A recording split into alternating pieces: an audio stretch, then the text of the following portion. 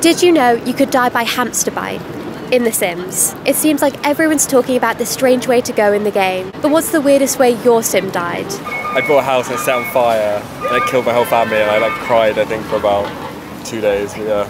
Probably just trapping them in the swimming pool and then just taking all the barriers away so they can't come out. How did it feel afterwards? Did you feel bad for them or were you happy? No, I think that I started killing more of them. I made a basement, led them in there and just took away the door and just they had nothing to do and they just went stir crazy and then yeah, that was how it happened. It was a death by a bed, so that happened to me. I love all the new ways always to get killed by, so I like it. I'm not the usual Sims player that drowns their Sims with just putting a wall around the pool. What do you think about people like that? They probably should get mental health checked out.